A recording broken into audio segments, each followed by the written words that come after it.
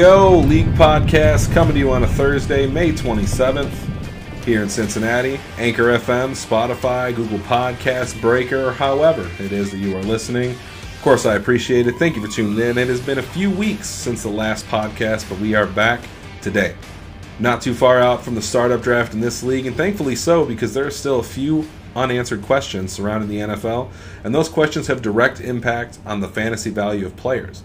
It's not all questions, though. We do have a few answers. One being that Tim Tebow has signed a contract with the Jaguars, and then after doing so, he has completely commanded the NFL store, as all top 5 selling items are Tebow jerseys. So the Tebow fanatics are out in full force. The media circus has begun in Jacksonville, and while that might not hold much weight in the fantasy world, one thing that will hold weight is that we cannot put any trust in the Buccaneers' backfield. Bruce Arians, however, has full trust in the talents of Leonard Fournette and Ronald Jones, but let's also throw in the pass-catching Giovanni Bernard back there as well, and that creates a 3-headed monster at the running back position in Tampa Bay's backfield. Definitely not what you're looking for when you're trying to build a fantasy football dynasty. Bruce Arians has even brought up the fact that it's not going to be good for fantasy owners, but it's going to be good for the Buccaneers as they have a quest for their second Super Bowl in as many years. Aaron Rodgers has not reported to camp this season, which is to be expected. But what I did not expect is that the top 5 receiving options in Green Bay have yet to report. This most specifically affects whoever's going to be throwing footballs in Green Bay next year, which is looking less and less like it's going to be Aaron Rodgers. I think it is safe to say that Jordan Love, the first-round quarterback drafted last year, he's a bust. And I say that because the milk has been spoiled in Green Bay for a while now. Jordan Love was drafted to be the answer, and it has been this long, and we haven't even heard the slightest buzz about Love. That's reason number 1 as to why I believe he's a bust. Reason number 2, Green Bay does not have a bad roster. They have weapons, Aaron Jones, Devontae Adams, and while you can't replace an MVP like Aaron Rodgers, all you need is competency behind center. They have this young kid, but yet they're still clinging and holding out for some type of reconciliation with Rodgers. It's weird to me. Let me put it into perspective for you. You love the big truck that you drive. The girls love it. The boys, they love it. You love it. It's not an economical vehicle. You're broke. And this thing eats gas like Tom Brady wins rings. It wouldn't be that big of a deal to trade it in for a nice economical safety vehicle, perhaps a Nissan Sentra, what have you. The girls might not love it as much, but at least you have wheels and it's not a clunker.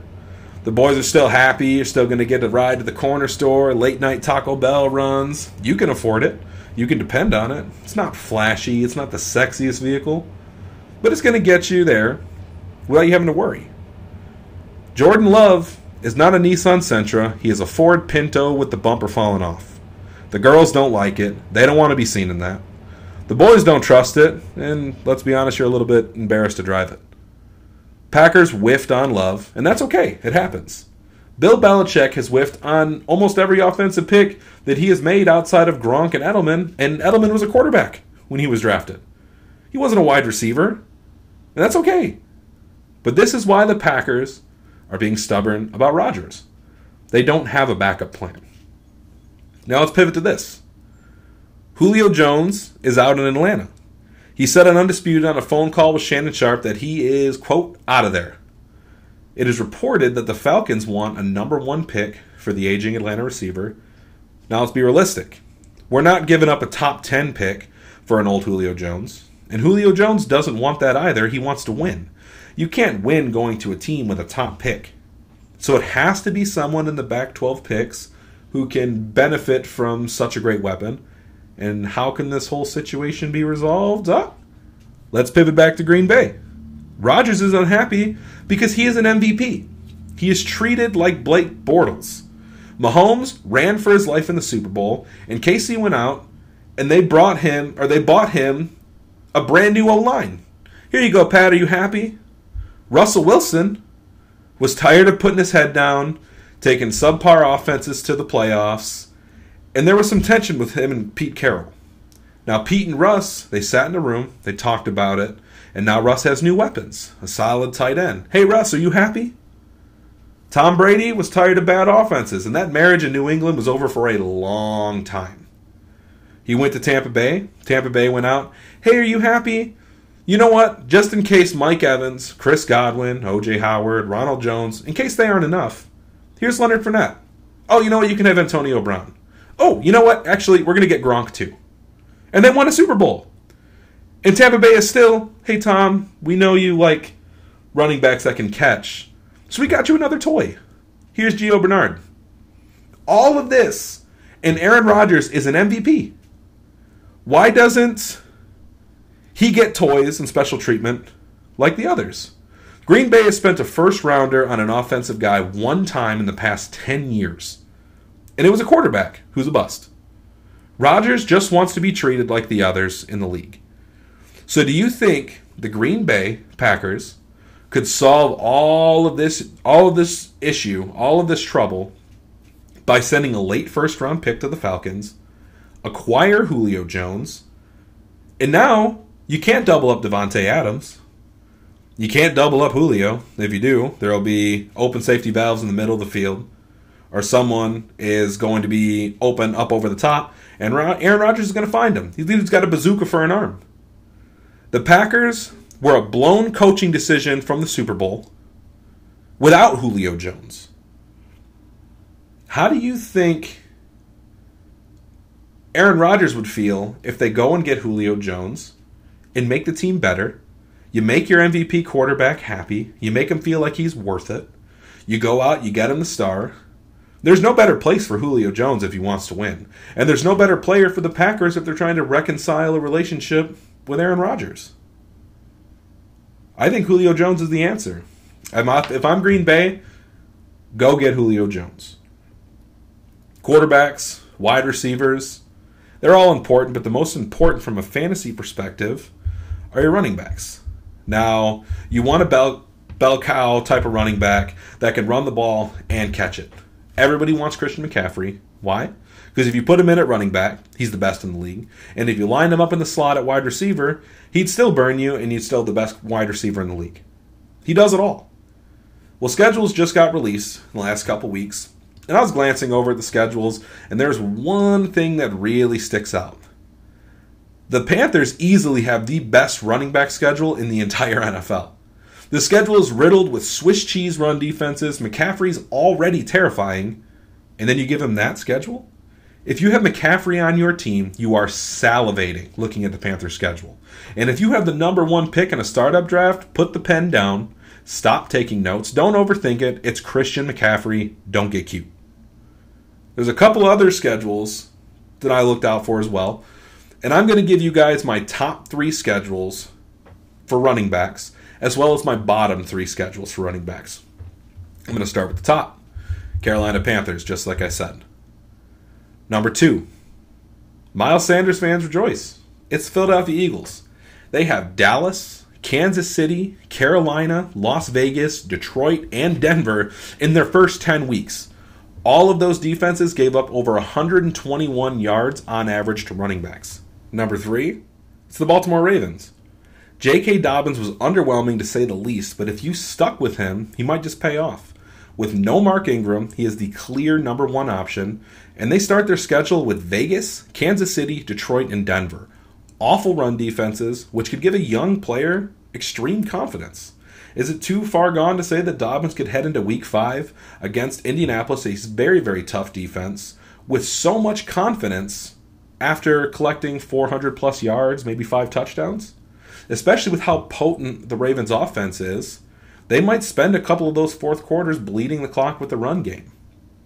CMC, Miles Sanders, J.K. Dobbins owners, they have a lot to look forward to this year while they're drooling over at the matchups.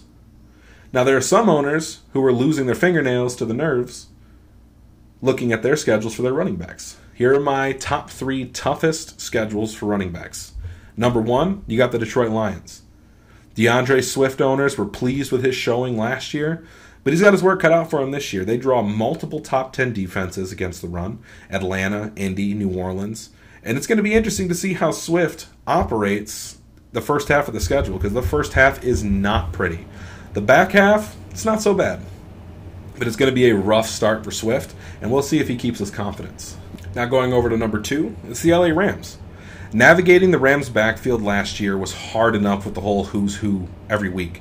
Cam Akers distanced himself a bit at the end of the season, leading fantasy owners to be pretty excited about his potential.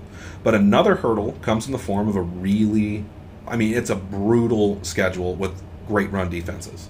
At one point, they played Tampa Bay and Indy back-to-back, and then they go up against Seattle and the Giants after a break with the Cardinals, who aren't necessarily a slouch either.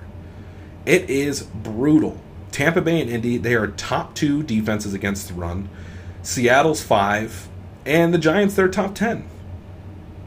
It is a very tough running back schedule, and honestly, I would put them at number 1, but I just believe the Lions are going to be more dysfunctional, and they're just going to have their hands full more than the LA Rams will. Coming in at number 3, it's the Atlanta Falcons. Todd Gurley and Mike Davis sharing the backfield in Atlanta just got even more complicated. It's bad enough when you have to play in the same division as the Saints and the Buccaneers. So just there, they draw two top 3 defenses against the run, and they have to play them twice each by default. Not to mention, they kick the season off against a really tough Seattle team, and it's just really hard to trust these running backs already as it is in these games. If I'm a Gurley owner or a Mike Davis owner, I'm shopping them. I'm going to start looking to see what I can get for them before anybody else gets hip to the schedule, or before you find yourself in week 6 and you're just getting burned by these 2 guys and they've lost all their value. Right now, the value's still pretty high. Mike Davis had a great season last year, and Todd Gurley still has a little bit of the name fame, where people want Todd Gurley based off his name. Shop him while you can. Being in a Dynasty League, there's just so much more to think about, so much more than simply who is going to be that guy this year. You need to know who that guy is going to be next year too. So the biggest thing that you have to assess are the incoming rookies, who's going to pop, who's going to be a bust. Half of the NFL is undrafted. 250 plus people are drafted every year, and they're busts because they fall into the wrong system, and some of them, they don't get another chance. It's unfortunate, but it's just that's the NFL. If Tom Brady was drafted by Detroit, we wouldn't even know his name today. In fact, he would have been cut by the Lions, and the Lions would still have been praising Joey Harrington. So guys, here is my top 10 rookies for this year's draft class. Number 10, it's Terrace Marshall. He's over in Carolina, and while I don't believe that this team is a championship team, I believe that this team, they're going to be the most fun to watch in the NFL. Sam Darnold finally gets a coach, a competent backfield, and weapons to throw to. Terrace Marshall, I believe, a little bit to be a hidden gem. Not talked about too often, playing with a little bit of a chip. I like him. Number 9, Rondale Moore in Arizona. He was drafted as a vertical threat, and this rookie camp has proven that he's more than that. He has the feet and the route running and elusiveness to immediately contribute to Arizona's game plan. I wasn't really too sure about Rondale Moore, but this guy, all I've heard lately, just glowing reviews. Rondale Moore at 9. Number 8, it's Travis Etienne. I put Travis Etienne at 8 because he's splitting time with James Robinson, and there has been talk after the rookie camp about him lining up at wide receiver that he's going to be a dual back. But there's just a lot of questions surrounding Etienne, and he has the talent, he has the tangibles to be an elite NFL guy. And if the stars align, he very well could be an elite guy this year. But if James Robinson stays healthy and they continue to split work and he doesn't line up at wide receiver often, he's just going to be a week-to-week flex play depending on who has the hot hand between him and Robinson. 7, it's Trevor Lawrence. Trevor Lawrence is going to have an outstanding NFL career. I want to say that that's almost a guarantee. Will that career be fantasy relevant? That remains to be seen. He's athletic, has a hell of an arm, weapons around him, and I think the Jaguars fall inside of that exciting club with the Panthers. They're not a team that's going to blow you up in any way, but the Jags and Trevor Lawrence are going to be must-watch TV every single week. Number 6, Jalen Waddle. Tua and Waddle hook back up in the pros, one of the 3 big skill player trios to link up post-draft, and I think that Waddle, he's going to have a solid year of fantasy production. Is he going to be similarly looked at to his counterpart, Devontae Parker? Yeah, to me, absolutely. There's so much talent between the two, and that Devontae Parker, he gives you bursts. He'll give you a big play, big game here and there. But you keep wondering, when is he going to emerge as the big guy? I think Waddle's going to have a very similar career, especially with Tua throwing at him. I don't trust Tua just yet. But it remains to be seen, but I definitely believe he's someone you're going to want to watch very closely if the hand starts to get hot. Number 5, Rashad Bateman. I said it before, I believe that he is the best pound-for-pound route runner in this year's draft class. I think that he could immediately be the number 1 option for Lamar Jackson, but the rookie camp really hasn't shown very much for Rashad Bateman. He was sidelined early for what Harbaugh called a precautionary reason. The reports say the team is avoiding any soft tissue injuries after Bateman, I guess he'd been dealing with muscle soreness in his lower body. If you remember last year, hamstrings were a killer for wide receivers. I still think that he pops. I'm not too scared about it just yet. Rashad Bateman, number 5. Number 4, Devontae Smith. Another duo back together in Hurts and Smith. Eagles have been starving for talent in the wide receiver department. Jalen Hurts has welcomed any quarterback battle coming this preseason. He's going to be starving to show what he's got. And what better way than to have a comfortable weapon with previous chemistry? I said that Hurts will be a top 12 quarterback this year. And if Smith and Hurts get on the same page, it is going to be potential lightning in a bottle in Philadelphia. Number 3, Najee Harris. The Steelers' running game, it hasn't really been great lately, but if you look at the history, it tells us that Mike Tomlin, the Steelers' head coach, knows how to make his running back successful. Najee Harris is a fantastic pass catcher. Najee Harris is a great find in drafts everywhere. Massive potential for this guy. Love Najee Harris, number 3. Number 2, this one's a little bit of a tough one, but I'm gonna say it's Kyle Pitts out of Florida. He's my number 2. If Julio Jones stays, you have the duo of Julio and Ridley. That's going to get a lot of attention. And that's great for safety valves. Kyle Pitts, he's a generational talent, very, very athletic, and he's going to be used early and often this year. Immediate difference maker, in my opinion, at a position that is already very thin. Last but not least, number 1, it's Jamar Chase. The last of our Batman and Robins joining forces again. Joe Burrow and Jamar Chase had a legendary season at LSU. A lot of people very upset that the Bengals didn't draft protection, but I called this pick on the pre-draft show. Zach Taylor is an offensive mind.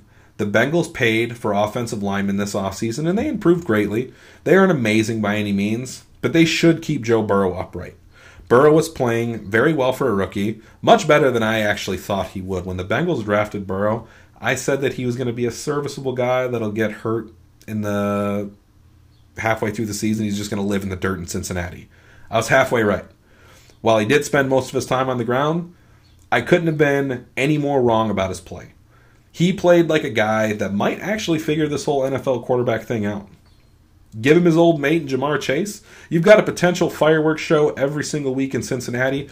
The Bengals defense is awful. So they're going to play a lot of games in garbage time. So Jamar Chase is going to be a prime benefactor of all of that.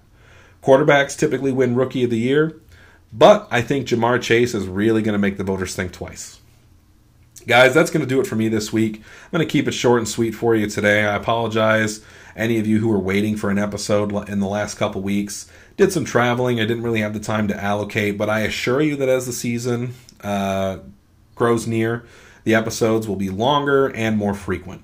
Thank you again, honestly, to anyone that takes the time to listen. If you know me, then you know that I love to talk sports, so I appreciate you lending me your ear as an outlet for my passion. That's going to do it for me in the League Podcast here on a Thursday.